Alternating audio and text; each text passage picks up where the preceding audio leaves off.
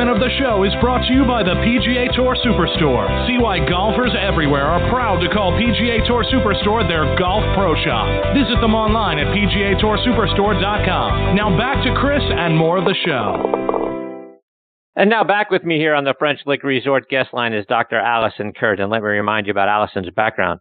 She played her college golf at Florida State, where she was a two-time academic All-American, earned degrees in psychology and professional golf management. She moved out to Palm Springs back in 2004, became a teaching professional. She has been named the Western Section Teacher of the Year in 2012, 15, 17, and 18. She is a PGA and LPGA master professional. She is one of only 9 women to earn the PGA credential and one of only 2 women to earn the dual master professional status on both the PGA and LPGA sides. Golf Tip magazine has named her one of the top 25 instructors, along with our good friend Tom Patry, plus Cindy Miller and Brady Riggs. If all of that wasn't enough, she has twice been named Club Fitter of the Year, including last year by the Southern California PGA. She earned her doctorate in clinical psychology with an emphasis in sports psychology. She still competes on the LPGA Tour from time to time, especially in the Women's PGA Championship. Last year, not only did she become the first woman from Southern California to ever qualify for the PGA Professional Championship on the men's side, she made the cut, and her second round 71 was one of the best rounds of the day. And to give you some perspective of how tough the conditions were that day, the average score in the second round of the guys who finished in the top 10 that week, they scored 72.3. Alison shot 71. And that's not all the great stuff she's accomplished so far, but if I continue to read through it, I'd just be able to say hello and goodbye. And oh, by the way, friends, she's accomplished all of that, and she's only 37 years old. She's an amazing woman, and I'm very honored to have her back with me tonight here on Next on the Tee. Good evening, Dr. Curdt. Thanks for coming back on the show. Hey, good evening. It's so great to hear your voice and chat with you again. It's certainly been a while, hasn't it? Yeah, it's been a minute, Alison. And, when I look over all the great things that you continue to achieve in and around the game of golf, I'm astounded by all the things that you're doing. Talk about, it seems like you've got a thirst for not only learning, but for continuing to achieve and add to your resume. Talk about some of the things that you've done over the last year or so. It certainly is, and it's always interesting to hear how people introduce me, because it's sort of a reflection of like, wow, I guess I have done quite a bit. Sometimes I'm just so tunnel vision and going. It's sort of refreshing to hear those acknowledgments. And so I thank you for that. That was a wonderful introduction. The past year has certainly been phenomenal. A lot of big things happening, but I feel like every year I say that, and I know you and I follow each other on social media and keep tabs on what's happening. And every year just keeps getting greater and greater. But this past year, a lot of interesting things in both the PGA and the LPGA and organizations that I'm both members of. Certainly had some great playing with qualifying for the PGA National Championship and making the cut. That was really exciting. And I played in KPMG last year at Olympia Fields in Chicago. And at the later half of the year, took a leadership role in the LPGA Teaching and Club Pro division and ran with Marvel Bernard for president and vice president. And so Marvel was elected president and I was elected her vice president. So I've certainly stepped up my game when it comes to the leadership role within the LPGA Teaching and Club Pro division. And this year is starting off with a bang. Certainly excited to qualify and play at another KPMG. It'll be my 6th LPGA major, and I leave in about 2 weeks to head to Chaska, Minnesota for Hazeltine National Golf Course. And I'm really excited about that, playing in that, and just, running both of my businesses. So teaching full time, helping golfers with their mental game, and then in the nighttime, working as a psychotherapist at my private practice and helping athletes achieve peak optimization and be the best version of themselves. So there's always something a few weeks ahead, and there's always stuff in the past that I'm reflecting on and enjoying. So it's a really great time right now. And Alison, every one of the things you just talked about are full-time jobs, but you're doing all of them, consecutively or concurrently And how do you do it? How do you find the time? How do you stay focused and all of those things to be able to do all the things that normal people like me would have to spend 40 hours a week doing? That's funny that you say that, because last week at a tournament, I was sharing with another professional, gosh, I'm feeling kind of bored right now. What am I going to learn? Like, what should I go take a class? Should I try to do something new? Like, I need something to get my hands into.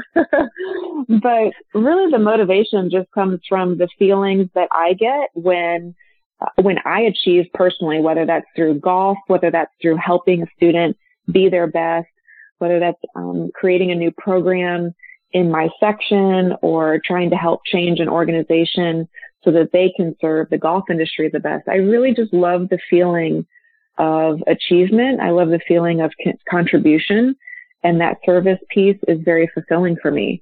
How I find the time is really just managing. So I think that I really am pretty well engaged in a single task at one time, which a lot of people might call that being mindful. So when you just do one thing at one time, when I'm teaching, I'm only teaching. I'm not thinking about anything else on the face of the planet besides who's in front of me and how I can help them achieve their goals. And when I'm working with a client in my office, there's nothing else that exists besides that client on the couch and how I can help them reach their goals. And when I'm practicing on my own game, nothing else matters besides how I can help myself be the best version of me.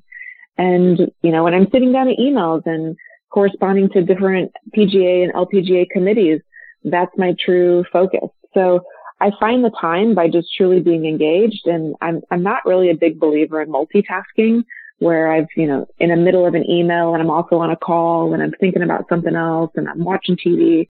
I don't really feel engaged in any one of those activities when I'm quote unquote multitasking. So I sort of take the approach that when I've got the task in front of me, I'm all in until it's completed.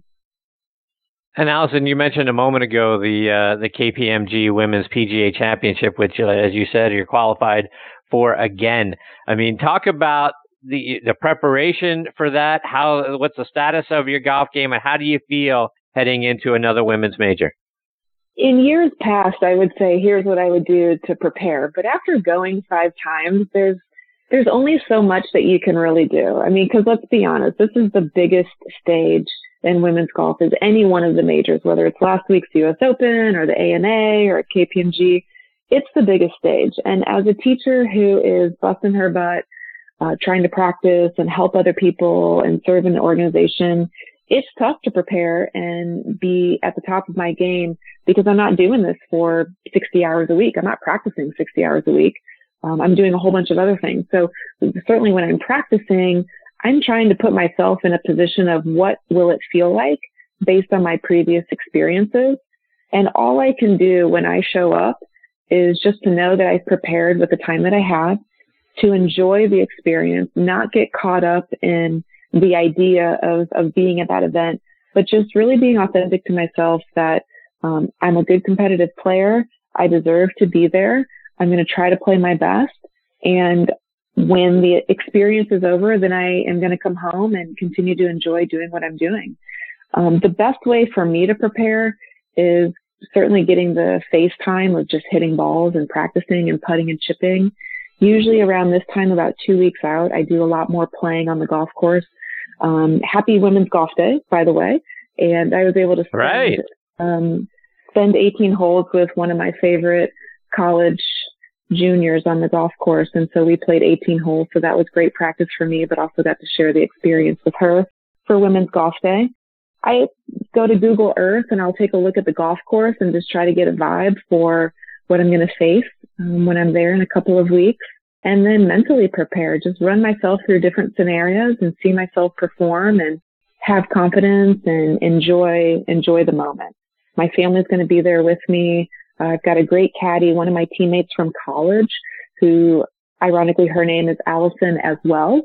She's going to come out and caddy for me, so that will bring some good energy and just really excited for that. But in terms of preparation, I just can only do what I can do with the time that I have. And as you mentioned, today being Women's Golf Day, and I was curious to get your thought. What are some of the things that you're involved with or you're participating in, not just today, but really overall, but talking about how you're trying to help bring more women into the game of golf. Well, through the instructional side, there's always opportunities to create women's programs, and I'm certainly very involved at Wood Ranch Golf Club, where my home base is, trying to create programs for women that are specific to them and their level, and using different teaching styles to match their level so that it's very enticing and fun for them to come out. We've got a great group called the Pitch and Sip group, where they'll go out and they'll play, and then they're certainly sipping some wine after the round, and they always enjoy that social piece, but also trying to encourage young girls to get into the game through the LPGA, USGA Girls Golf Program. So as a host site at Wood Ranch Golf Club, I've created a couple of clinics to be held throughout the year where girls age 7 through 18 can come and get involved in the clinic. And not only is it golf, but also there's social aspects and fun activities. So those are just two examples through the instructional side. But I've become involved with my local LPGA Amateur Association group through Los Angeles, which is formerly the Executive Women's Golf Association, and working a lot individually with those players and helping them play better golf, because it's way more fun to play golf when you're playing good golf. And that's the biggest encouragement to go back out and play, is when you're playing well. So very involved with that group. I've certainly recently been involved on a speaking side with a women's golf summit in Southern California that we had a couple of weeks ago. And we had a variety of different speakers from all different facets of the industry. And of course, I was able to speak on the instructional side, but the Women's Golf Summit had over 100 women attend, really get excited about playing, really get excited about networking with other women golfers. And lastly, what was just shared today through Callaway is Callaway and I teamed up as been one of their longtime master staffers, and we put together a bunch of instructional content on social media, going through the bag, driver, all the way down through putter. And that was released today on Women's Golf Day for all golfers, not just women, all golfers, to get some tips to help them play better as well through their social media handles. Ah, that's awesome. And I wanted to get a couple of tips before we let you go. But before we get to that, I want to talk about a couple of other things. And Alison, it was almost a year ago that I was following you online at the PGA Professional Championship there in Seaside, California. And I knew you were going to play well. Something just told me that you were going to play well. You didn't get off to the greatest start, but you had one of the best rounds in the field in round two. Talk about the what it was like being a part of that event. A really cool experience. I'm going to back up a little bit prior to the championship and talk about the qualification to get into that. Southern California is a beast of a section to get out of. We've got Michael Block, Kenny Pigman, a lot of fantastic players, Brian Smock. A lot of those gentlemen are playing in PGA Tour events many times throughout the year, upwards of, 5 or 6 events a year. Those guys are good. And oftentimes to get out of our section to qualify for the PGA National Championship, you've got to take 3 rounds under par. And my very last round, I fired a 66 and jumped up into a tie for 3rd place. And that was so exhilarating, just a lot of fun, because I wasn't in the top 10, which we had 10 qualifying positions. I wasn't in the top 10 going into that day, but to fire a 66 and to secure a spot was just fantastic. So leading into being able to stay in California and go to the championship, be able to drive up there was really neat. And I had a fantastic caddy lined up, and about a week before the event, she wasn't able to get off work. And so I was like, oh my gosh, what's gonna happen now? I don't have my caddy, and this is all walking event. It's like pretty true event where it's old school. You're walking and you need to have a caddy. And so was able to have, a friend last minute carry the bag and just brought a lot of positive vibes. We had a great time. And getting on site, everybody was super supportive. There was only 2 women in the field, out of 370 some odd pros, and everything from practice round to the first round, all the male PGA players were just fantastic and very supportive. Susie Whaley came out and watched for a couple of holes. So it's always great to see her. She's a wonderful leader and a great friend to come out and support us. And it was just a really cool experience. The golf course was tough, and certainly getting into the rough made things hard, but I have some great memories of some fantastic shots that just came off the face beautifully, landed close to the hole, made some putts, and was able to make the cut. So really excited about that. Yeah, I couldn't have been, more excited to see you, get through and make the cut and be a part of the weekend in that golf tournament. So kudos to you for what it was like. And like I say, when I looked at your second round compared to the guys that finished in the top 10, you beat them by better than a stroke. So that's some great playing. Congratulations. Good for you. Thank you. Alison, I mentioned how you're one of two women who have reached master professional status on the PGA and the LPGA side. But, you are bridging gaps that people have never been able to do. You're forging new territory that nobody else has been able to get through. But it hasn't always been easy for you to do so. I was reading an article that you wrote for Golf World magazine earlier this year, and people didn't always embrace you for being able to do the things that you're able to do, and weren't always so supportive of the things that you wanted to achieve in your golfing career. Talk about some of the struggles that you had to deal with along the way.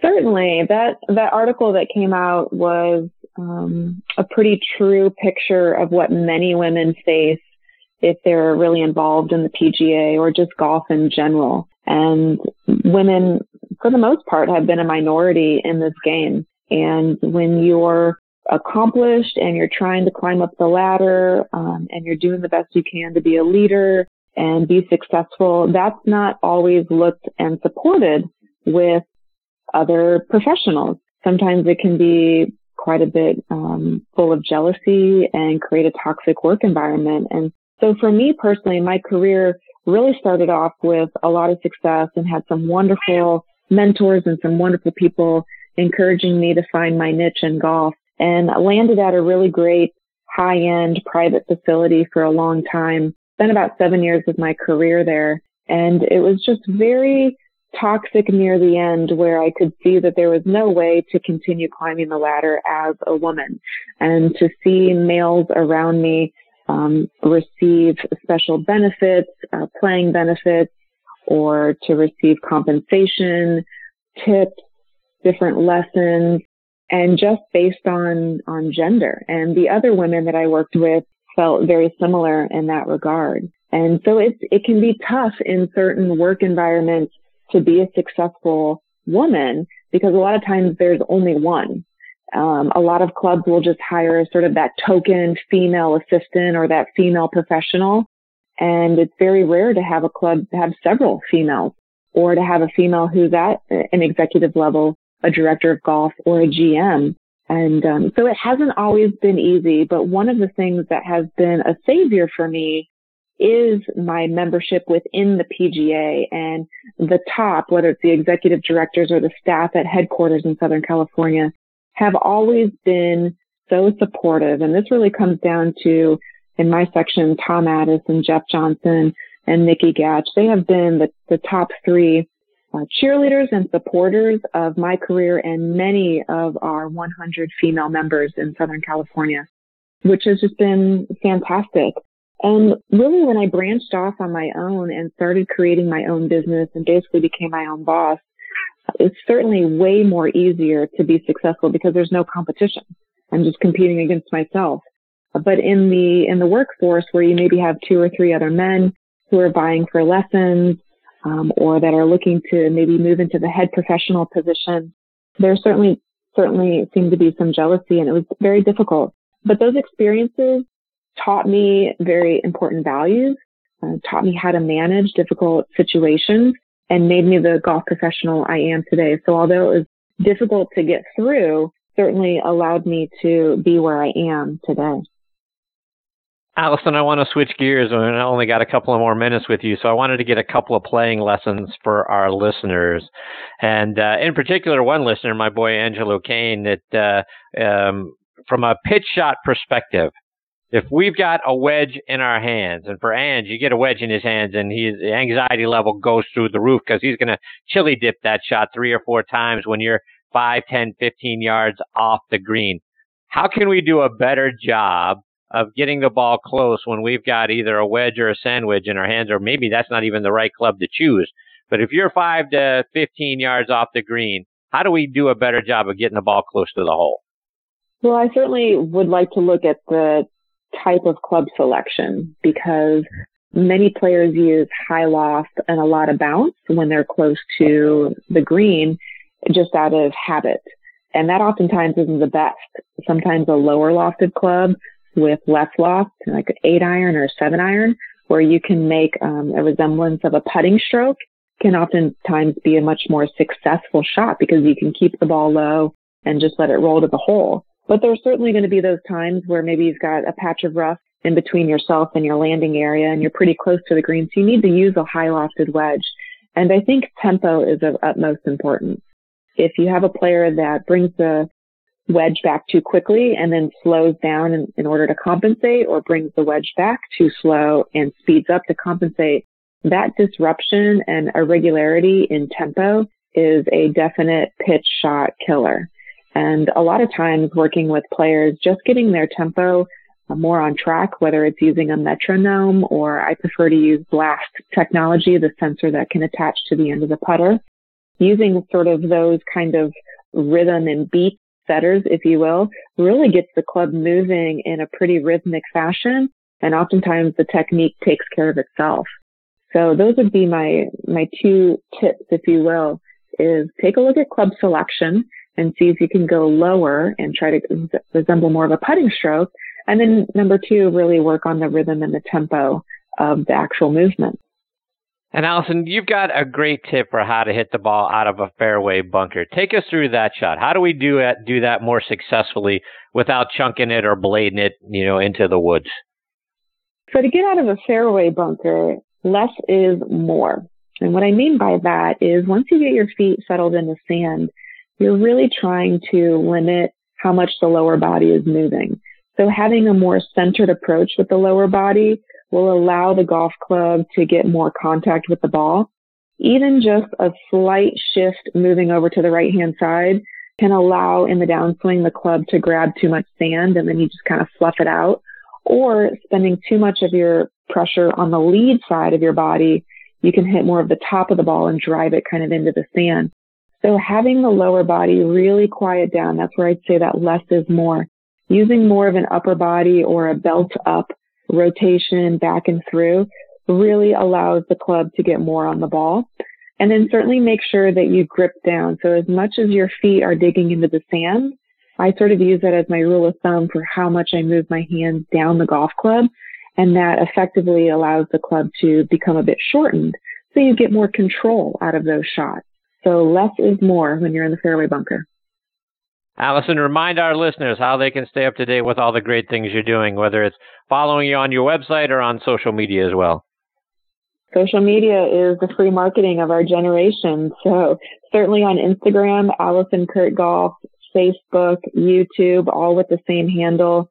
Every once in a while, I'll throw out a tweet at Golf66Girl. But really, Facebook and Instagram and YouTube are my top three where I'll share content and different types of content on three of those different handles, whether it's longer videos on YouTube or short little 60-second stuff on Instagram. And then if you'd like to reach out for any mental coaching or physical lessons, heading to AlisonCurtGolf.com has a pretty comprehensive section about my teaching philosophy, how to book a lesson, and where to find me. Alison, always great having you as part of the show. Thank you for taking time out of your incredibly busy schedule to come back and be a part of it. I hope you'll come back and join me again much sooner next time. Shame on me for waiting as long as I did to get you back as part of the show, but you're fantastic, and I wish you a ton of luck coming up here in the Women's PGA Championship, and really look forward to following all the great things you're going to do the rest of the year. Thank you so much, and thanks so much for the invitation. And I have to say, echoing the first guest you had, you are just a huge cheerleader for all golf and all golf pros on social media. Every Sunday, my face just lights up with you recognizing myself and many of my wonderful colleagues in the organization. And you certainly share a lot of our content and you're always cheering us on. So thank you so much of that. It's been great to build a friendship with you, even though we've never met in person. I feel like I know you just through our interviews and how much love and support you show all golf professionals in this industry. So thank you for that. And it's always an honor and a joy to be on your show. I appreciate you very much, Alison. Thank you very much for that. Best of luck. Take care, and I look forward to catching up with you again soon. Thanks so much. Bye-bye. See you, Alison. That's Alison Curdt, C-U-R-D-T. Alison Curdt, I tell you, there's not a more talented instructor, and there's not just a more wonderful person than Alison Curdt out there for anything that you need. And she does speaking engagements as well. So if you need help with your game, you need help with the psychology around the game, you need a keynote speaker, you just need someone to sit and chat with about, sports issues and that sort of thing. She's such a well-rounded individual and such a great instructor and a wonderful person. And I can't thank her enough for her time. Look forward to having Alison back on the show much sooner. I promise you, folks, much sooner next time.